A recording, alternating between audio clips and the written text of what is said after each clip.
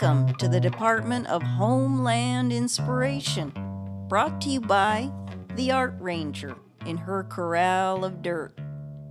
It really is the name of our neighborhood and had to do with the earth formation that kept the cattle in, something like that.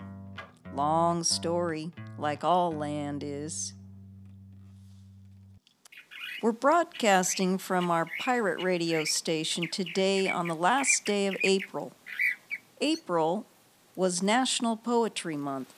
Not so much those word soldiers all lined up in a row telling you where to go, like some narratives.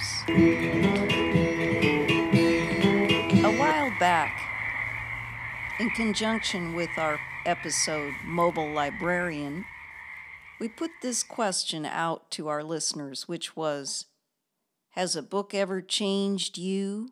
A walk in his or her or their shoe? Has a book ever fallen into your hands at just the right time?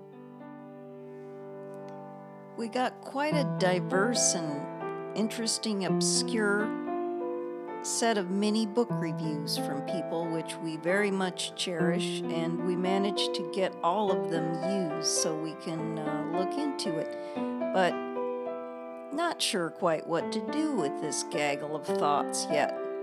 What we will share is a book that changed us. It was a recording on vinyl of the book Under Milkwood by Dylan Thomas. And the first page did something to us and our now need forever to play with language like silly putty. The music of language, the language of music, the entanglement and the luscious overlap of image and sound. So as a preface, we're going to read this page. Under Milkwood. First voice. To begin at the beginning, it is spring, moonless night in the small town, starless and Bible black, the cobble streets silent and the hunched quarters and rabbit's wood limping invisible down to the slow black, crow-black fishing boat bobbing sea. The houses are blind as moles, though moles see fine tonight in the snouting velvet dingles, or blind as Captain Cat there in the muffled middle by the pump and the town clock. The shops in mourning, the welfare hall in widow's weeds, and all the people of the lulled and dumbfound town are sleeping now. Hush, the babies are sleeping, the farmers, the fishers, the tradesmen and pensioners. Cobbler, school teacher, postman, and publican, the undertaker and the fancy woman, drunkard, dressmaker, preacher, policeman, the web-foot cockle women, and the tidy wives. Young girls lie bedded soft or glide in their dreams, with rings and trousseau, bridesmaided by glowworms down the aisles of the organ-playing wood.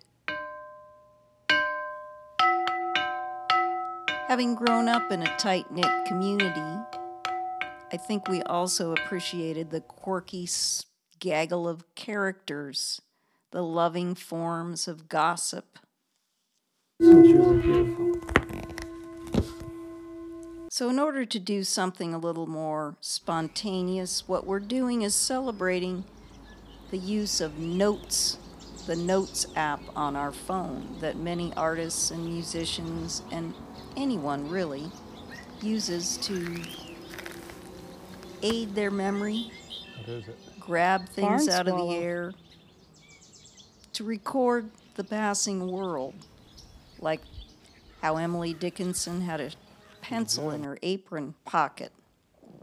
So the roots of this forever poem or certain kind of note-taking, they came once in the before times. It was a car trip, a couple on their way to go hiking, and in the back seat, the women cackled and laughed hysterically while the men probably talked about something more serious. But what we were laughing about was how different our notes were. Hers were like filter number J5677, call Jenny, peppercorns. And mine were like fish emotions, insect exit holes.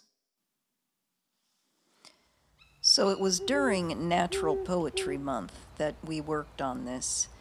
And like every day is Earth Day, for people who are into something, every month is Poetry Month. 1. Poetry, a word delivery service. Can you see it on a box truck? Oh, poetry, come along with us, 'cause human innards are scribble. We find out, after all these years of caring, that stanza means room. Words stretch to ache, exalt, revolt round corners. And what it means, all up to us. Poetry's a bat cave you discovered with tender folded wings. Upside down love, soft asleep in edgeless dark, that might awaken something in you. Oh, blue-shoed troubadours finding the notes laid bare, while slick screens lip-sync in a thick sauce. And what of the sack of things called me? And what of the stack of things called you? Haiku, I do coo for you, branch between my teeth, while bird makes nest of Easter trash. 2. Man cooks chicken by phone. Strictly necessary cookies. Trying to unwind from the spin splinters. Repair identity by gravity. Computer heads run smooth on swiped cats. In tiny broken shoes, little girls with tattoos dressed up as mannequins. Steeringless wheels and meat shakes, lashes lashing us with glitter. Brimming over with love for the color of butter? Outrage fatigue or badly playing the trumpet. Disintegration, social, urgency, emergency, reemerges and merges and bops off our bebops and clots our mops with bots that chat. AI, aye, Captain.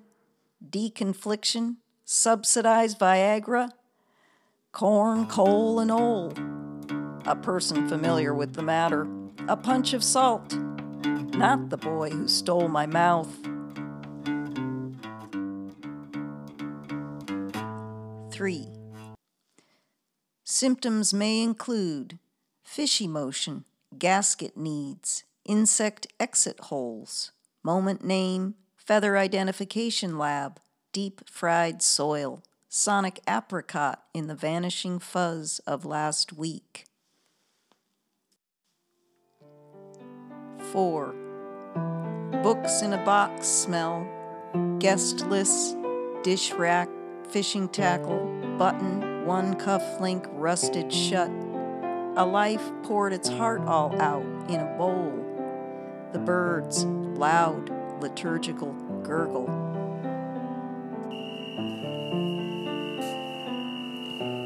Thank you for some time with your ears, listener.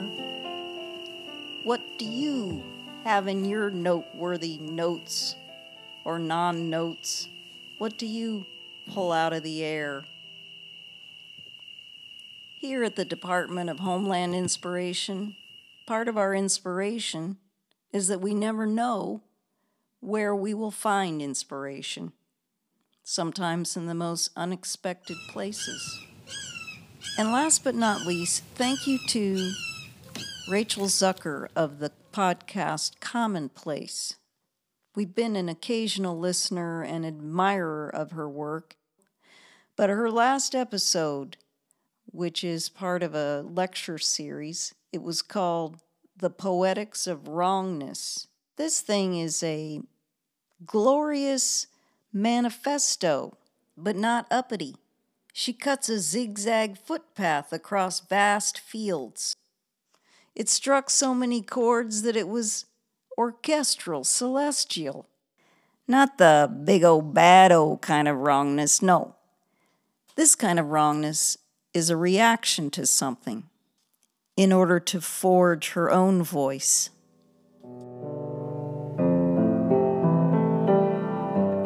Art Ranger signing off.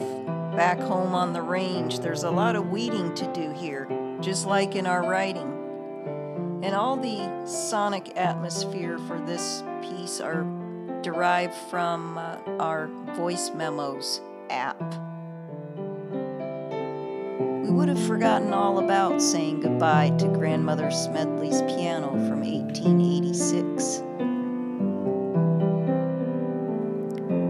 Thank you for listening, and we hope to be back soon.